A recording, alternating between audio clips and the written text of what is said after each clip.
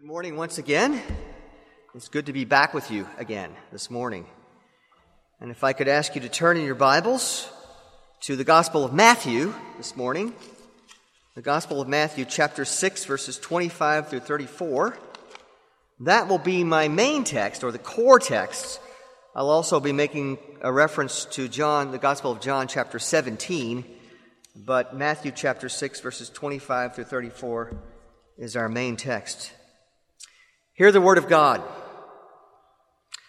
Therefore I tell you, do not be anxious about your life, what you will eat or what you will drink, nor about your body, what you will put on. Is not life more than food, and the body more than clothing? Look at the birds of the air. They neither sow nor reap nor gather into barns, and yet your heavenly Father feeds them. Are you not of more value than they? And which of you, by being anxious, can add a single hour to his span of life? And why are you anxious about clothing? Consider the lilies of the field, how they grow. They neither toil nor spin. Yet I tell you, even Solomon in all his glory was not arrayed like one of these. But if God so clothes the grass of the field, which today is alive and tomorrow is thrown into the oven, will he not much more clothe you, O you of little faith? Therefore do not be anxious, saying, what shall we eat? Or what shall we drink? Or what shall we wear? For the Gentiles seek after all these things, and your heavenly Father knows that you need them all. But seek first the kingdom of God and his righteousness, and all these things will be added to you. Therefore do not be anxious about tomorrow, for tomorrow will be anxious for itself. Sufficient for the day is its own trouble. The grass withers, the flower fades, but the word of our God stands forever. Let us pray. Father, this morning as we look into your word, we pray that your Spirit would move in our minds and our hearts, first to cause us to understand this word clearly, and Father, secondly, to receive it with a desire to put it into practice. We pray that your Spirit would enable us to do that in our lives, each day of our lives, as we seek to glorify your name, you who are worthy of all of our worship and praise. In the name of our Lord Jesus Christ, we ask. Amen. Most of us here today, if we're honest with ourselves, if we've thought about it very much, have sometimes fallen into the trap of worry. I probably don't need to define what that is. I think we know it. And as someone once said, if we can't define it, we know it when we see it. In this case, we know it when we feel it. Of course, Paul's letter to the Philippians exhorts us not to worry about anything. Rather, we are to let our requests be made known to God. He answers our prayers, and his Spirit gives us the peace that we need so that we don't worry. But besides ordinary worry, the kind that's talking about in, for example, the Gospel of Matthew, chapter 6 that I just read, besides that, there's another kind that I have in mind today. This kind has to do with our desire to engage as Christians with our culture, to have an influence on it for Christ. And so today we're concerned with two related issues, or two related concerns that I have that we as Christians can fall into. First, in what way and to what extent should we be engaged in the world? That's the first question. In our culture, in the elements of it, such as politics, economics, social problems, the issues of abortion, end-of-life issues, and so forth. Those issues beyond simply worshiping God in the church and doing the things related to the gospel specifically in the church. Besides that, in what way are we to be engaged in that culture? I think the answer to that's going to be pretty clear. But secondly, how does that question relate to the admonition not to worry? In other words, can we apply the text of Matthew chapter 6 and other texts about worry not only to mundane issues like food or clothing or shelter, but also to the bigger issues that we as Christians are concerned with in our culture? And in what context?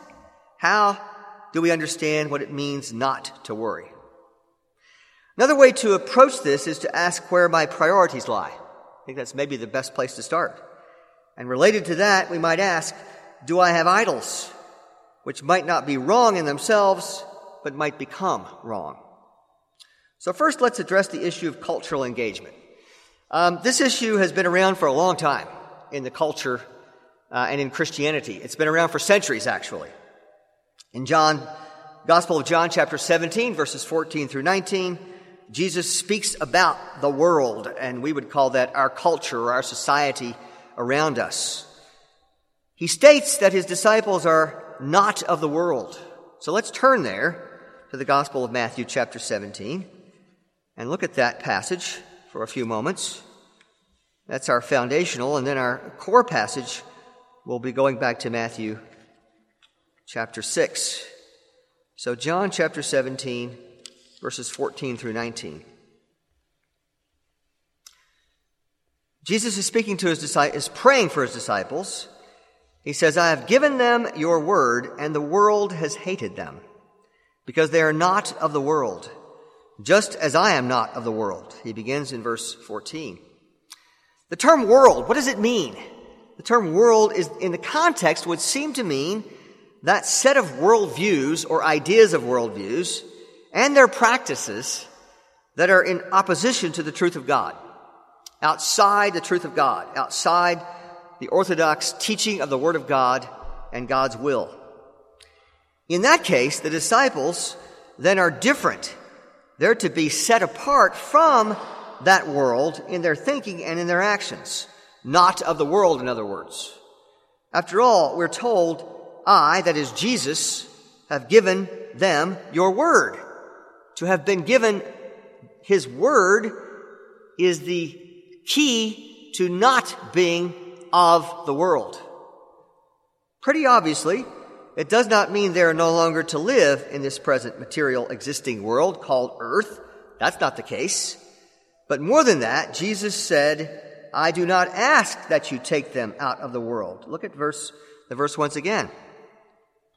Verse 15. I do not ask that you take them out of the world, but that you keep them from the evil one. So they are not to withdraw from the world. We're not to withdraw from the world at all.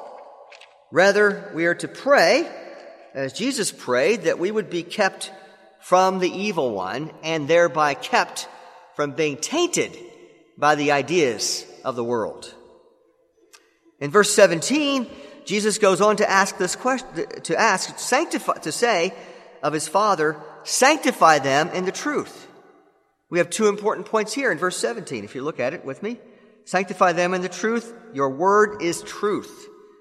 First, to be in the world, but not of it, we must be sanctified. What does that mean? That continuous process of the Holy Spirit that conforms us to the image of Christ in our moral and ethical lives, but also our intellectual lives. Our whole lives, in other words. Sanctification is a whole life process for the whole of life, for all of life, from the time that you are justified as a believer to the time that you die and go to be with the Lord. An entire process for the whole being, the whole human being. Secondly, though, the foundation of our sanctification is in the truth, which he says at the end of the verse. And that means God's word. Thy word is truth. The criterion by which Christians evaluate what is allegedly good, right, true, beautiful, whatever term you want to use here, is the Word of God. Ultimately, the Word of God. We speak about the sufficiency of Scripture. That's true. That's an important doctrine, the sufficiency of Scripture. What do we mean by that? We mean that in some way, ultimately, whether directly or indirectly, the Scripture is the criterion by which we judge all other things in the world. Everything else.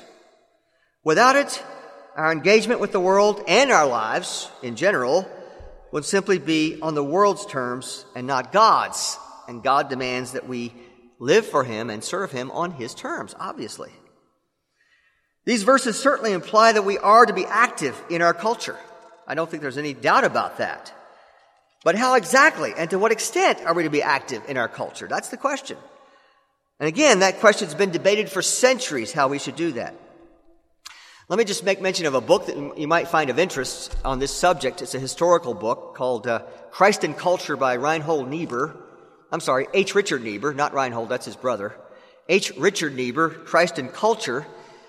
This book takes us through the various views that have been held through the centuries about how Christians should engage with their culture or not. On the one end, it says we shouldn't, and there have been people like that. Tertullian in the early church asked the famous question, what does Athens have to do with Jerusalem? Athens represented philosophy, Jerusalem represented the Bible and Christianity. The answer for Tertullian was nothing. Don't engage in the culture. Withdraw from the culture if you can. And we could point to examples throughout history of people and groups who have taken that view. We have all the intermediate views of how you can relate culture to Christianity in some way. We have the views that say, well, we can take the best of culture and bring that into Christianity. Or we can take the best of Christianity and bring that into the culture, in some way influence the culture. But finally, we have on the other end of the spectrum the view that says our job as Christians is to transform culture. By the way, that's the view held by the Reformers. Transform culture. I think Scripture does support that view. But it doesn't do it explicitly, it does it implicitly.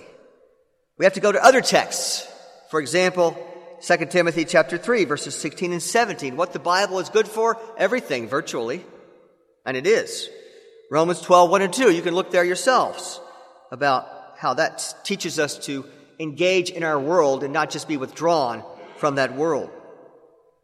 Plus, we have verses that show Jesus or Paul or others in the Bible or even the Mosaic Law itself, which we read this morning, addressing issues not just related directly to salvation, but issues for the whole of life and all of culture. The Bible, God, does not shirk from that. He does not call us to shirk from that. Not at all. In other words, Christianity is a comprehensive worldview that speaks to all of life and thought, every single aspect of our life, including, of course, our salvation, but going beyond that to every issue in the world that we encounter, to every idea in the world that we encounter. If that's true, then that worldview should be a part of how we act and speak and think in the world as we live in it. And that clearly implies engagement in our world and everything. So what then is our goal? Our goal, by God's grace, is to see, number one, individuals' lives changed by faith in Jesus Christ. That's certainly the core of what we do as a church. But number two, those same lives we want to see advancing in the knowledge and the practice of God's Word for His glory. So it doesn't end with being justified and resting on our laurels. It means growing as a Christian in the grace and knowledge of our Lord Jesus Christ. And thirdly, as a result of that justification and that following sanctification process, a transformation of culture itself as we interact and engage in the culture around us. And don't, by all means, withdraw from that culture. So this last goal can present the real problem for believers, I think. At least today, I'm talking about that issue. Here, our main text comes into the picture, I think. So let's go back now to the Gospel of Matthew and look more closely at it and see what it has to say for us today as Christians who desire to be engaged in our culture. As I see it, Christians can encounter two kinds of problems when seeking to be a part of their culture without being of it or of the world. Two attitude problems, two dispositional problems, if you want to call them that. First, they can grow frustrated and discouraged in their efforts in the transformation area, in seeking to transform our culture. Frustration, discouragement, which leads to worry. That's part of the worry issue. Secondly, the transformation effort itself becomes the sole focus, and that not only leads to problems of idolizing what we're trying to change, but also worry about not being able to fast enough, impatience, worry, those kinds of things that we may encounter. So our text in the Gospel of Matthew has something to say to both of these issues. A little bit about the Matthew 6 and where it falls in context, very quickly. It's in the middle of the Sermon on the Mount. And if you know the Sermon on the Mount, Jesus preached this to show people who would follow him how they should actually live. Not just how they think, but how they live, both of those, and that they needed to show by their lives that they belonged to Jesus Christ. And the Sermon on the Mount very, very succinctly and very powerfully makes that point. By the way, the Sermon on the Mount is not, as some have said, a set of principles intended for the future kingdom when Christ returns. Some people have made it a parenthesis. They've gotten right up to chapter 5 and said, we cut this off up to chapter 7, and then we take it up again at the end of chapter 7, and that's for Christians today, but not the Sermon on the Mount, they say. That's obviously false. These principles are intended for the hearers then and for the hearers today. All of it. So generally the scholars divide the sermon into several parts. The part we're concerned with, chapters 6 and 7, deal with various aspects of living this Christian life out in various ways. Things like prayer, giving to the needy, fasting, judging or evaluating, and etc. We're going to focus in on the idea of worry, the concept, the problem of worry here. So let's look at these verses and how they can be applied to our two situations, beginning with verse 24. Not 25, but 24. The context is important here. No one can serve two masters, for either he will hate the one and love the other, or he will be devoted to the one and despise the other. You cannot serve God and money. Interesting. This verse is about the difficulty of trying to have two ultimate masters, money and God, and serving them at the same time in the same way. It doesn't mean you can't do two things at once. That's not what this text is about. We can all do two things at once. That's not the problem. And we can all have two employers potentially at once. That's possible too. The issue is trying to serve both of them as ultimate masters at the same time in the same way. That's what it's all about here. There's obviously a conflict of interest by the very nature of the two things that he sets up here, money versus God. If you try to have money as your ultimate master, you have trouble serving God. See what's going on here? The conflict. And that is bound to do two things. It makes it impossible to serve one of them as you should. That would be God. And it causes worry in the process of trying, which is a problem for each Christian. In this case, the two masters, or loyalties, if you want to call them that, God and money. The solution is simple. Remove money from the top. God must come first in priority. Money must come somewhere below that. Hopefully, fairly low in the list below that. Though we do need it in priority. But there are other situations where the loyalty problem crops up, and that leads to worry and distraction. And that is why verse 25 begins, therefore. In light of what I've just said by my two examples of God and money, let's talk about the others. God, for example, versus food, clothing, or we could extend that to shelter and other things. That's why it does that. In the light of these issues, our ultimate loyalty, he says, should be different. And he begins in verse 25 by saying, therefore I tell you, do not be anxious about your life, what you will eat or what you will drink, nor about your body, what you will put on. Is not life more than food, and the body more than clothing? In the same verse, we're told, don't be anxious about our life, what we're going to eat, what we're going to drink, what we're going to put on.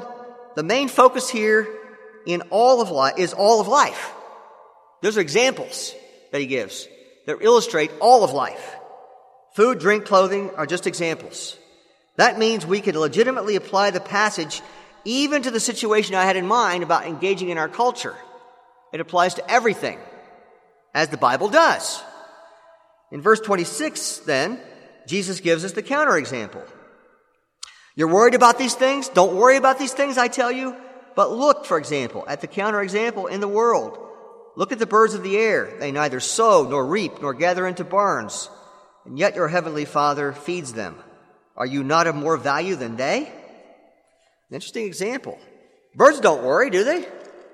Birds don't even think. Birds just do what God made them to do. They just be birds. They fly around, they make nests, they produce more birds, and so forth. God simply provides for their needs for living, even while they simply do what they're made to do. They don't worry.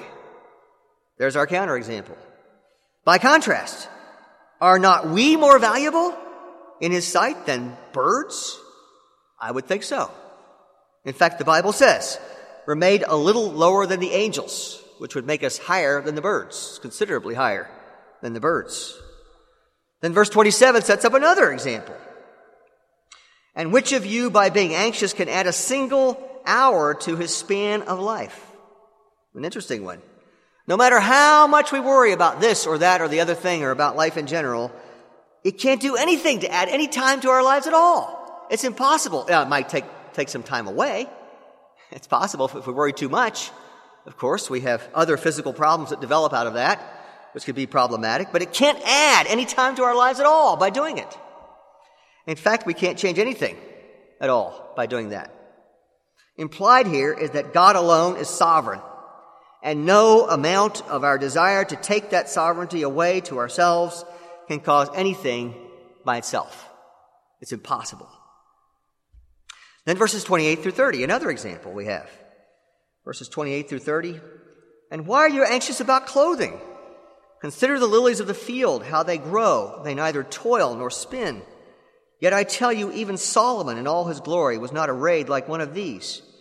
But if God so clothes the grass of the field, which today is alive and tomorrow is thrown into the oven, will he not much more clothe you, O you of little faith? So here we have this third example.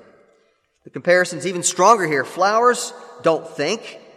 They're not sentient at all. They simply grow. That's all they do. They do what God made them to do with nothing else.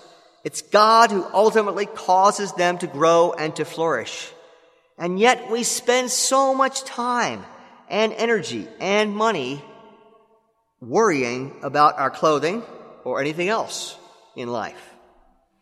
And again, clothing and flowers are illustrations of the greater issue. The greater issue is our lives as a whole. Then we come to the summing up verses, 31, 32, and then 33 and 34. Jesus in verse 32 writes, For the Gentiles seek after all these things, and your heavenly Father knows that you need them all. Let's camp on that one for a second. Don't be anxious. Non-believers are obsessed with these things, but sometimes believers are too, and other things besides those. And it says, your heavenly Father knows that you need them. If we know God at all, we know that everything, everywhere, at all times, even to the smallest details, He knows already. He knows we need those things to live, to flourish. He's aware of that. Why are we exercising ourselves over that? And if we know God at all, we know of His love and care for His children that desires to provide those things for us. This is something we often forget in our lives. When we get in the middle of our various situations and we start worrying, we forget that God is sovereign, and we forget that God cares for us as His children. And the Bible reiterates that in numerous places. Now verses 33 and 34, the climax of this whole passage, I think. Verse 33, but seek first the kingdom of God and His righteousness, and all these things will be added to you. This is where we begin to make our application of the text. Jesus makes clear that our priority in life must be, one, to seek God's kingdom and His righteousness, His kingdom, and two, to seek His righteousness. Two things we're to seek, His kingdom and His righteousness. And I believe they're different. They're separate issues here. What do the two words mean, and therefore what is it we should be seeking? The word kingdom, along with God's kingdom here, is a kind of code word, if you will, that stands for the whole realm over which God reigns. And what is the realm over which God reigns? Everything in the universe. and every human being in the universe at all times, in all places. An aside here, and I love to make these little asides about God himself. If you know the nature of God, you know that he's omnipresent. What does that mean? That means he's everywhere, at all times, in the same way. It's not just a part of him is over here, and a part of him is over there. All of him is everywhere all the time. That makes it possible for him to actually care about us and make that care effective. Now, if that by itself doesn't stop worry, I'm not sure what would. But here, we're talking about one of the things we should seek first. The kingdom, the realm over which God reigns and has complete sovereignty. That's everything. So we are seeking to live in a way that shows that we are members of that kingdom. And that gets us back to transformation. In every area of our lives, we should seek to live as members of that kingdom of which we are members. And the Bible says that we've been transferred from the kingdom of Satan, darkness, to the kingdom of his dear Son, Jesus Christ. We are members of that kingdom. Now we must live as if we were members of that kingdom, which we are. In this context, let's go to righteousness now. The word righteousness, his righteousness, is again about our pursuit of what is right in God's eyes. Righteousness is what we do in life, how we live in life, how we think, how we speak, how we act. How do we know that? We know that from God's Word, obviously. And those are the two things we need to seek above all else, and that takes away the issue of worry as we do that and become, as it were, obsessed with those things instead of what's directly in front of us and what we think we need and have to get as fast as possible. And then finally in verse 33 it adds, and all these things will be added to you. Emphatically, we're not to worry. We are to seek God's kingdom and his standard of right and good. And as we do these things, first in priority, without obsessing about them, God will provide. Now notice, I do not mean that we do nothing in life. This is not a kind of situation where we sit back and wait for God to zap us in some way.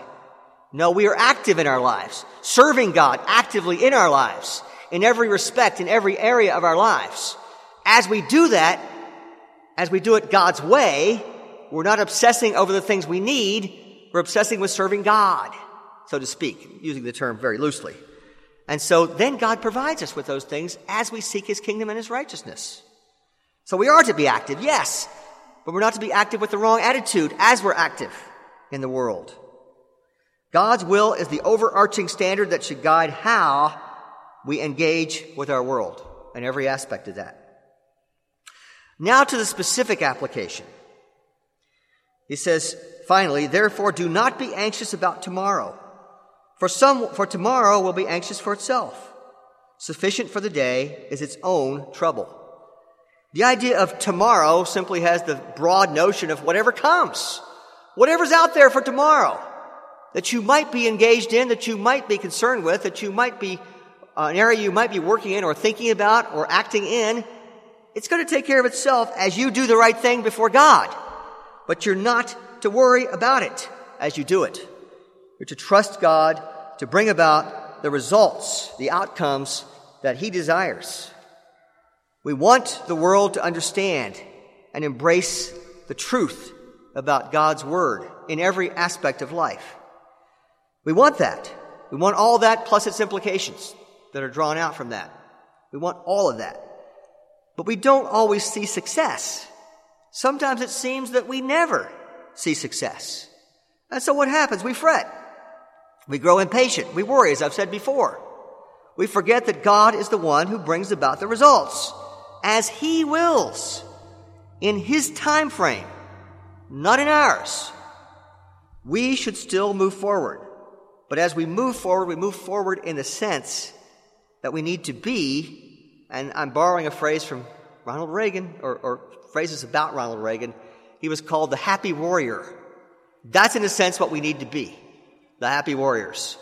Moving forward with joy and confidence in God, moving forward as ones who would seek to take back the kingdom of this world, but doing so in God's will, not worrying. Others of us, of course, they have the opposite problem I mentioned before. We have simply become so obsessed with cultural transformation that we forget other aspects of the gospel. We forget, for example, that the gospel is first and foremost about seeing God bring people to himself. We've forgotten about that. We can't do that. We then idolize our endeavor, which naturally leads to worry since we are sure to be disappointed sometime along the way. And by God's grace, that can change our disposition. And only by God's grace can that change. But that's not to say that we should cease our efforts. Again, I keep reiterating this for a reason. Because there are two extremes we go to. Become obsessed thinking we have to do this when we can't. Only God can do this. On the other hand, we become inactive completely. And we sit over here and wait for something to happen, which is the other thing God says we shouldn't do. Neither one is true. Both are extremes. We choose the balance that's brought about in God's word here. Move forward in confidence in God, do God's will everywhere that we're faced with everything in the world, and trust in him to provide. Trust in him to bring about the outcomes. We move forward in confidence in God's strength. We resolve to do the very best we can, but we understand the outcome belongs to God and God alone. Now, what areas would those involve? Just real quickly. I've already alluded to it, but let me just say it again. Everything. It's that simple. Whether it's your family life, church life, those are the easy ones for most of us. Growing in the grace and knowledge of the Lord Jesus Christ in our personal morality and ethics, those are always easy for us. But what about the world out there? What about facing that world?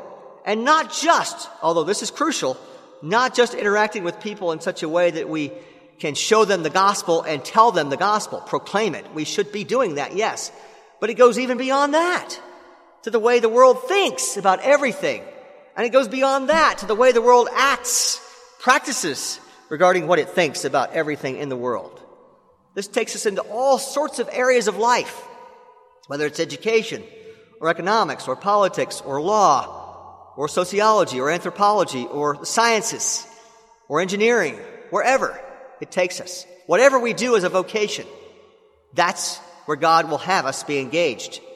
And he doesn't just mean the narrow part about proclaiming the gospel to those people. That's crucial, yes, absolutely foundational and crucial, but not the only thing. Everything in life belongs to God. Every square inch belongs to him, as Abraham Kuyper, I paraphrased him, said.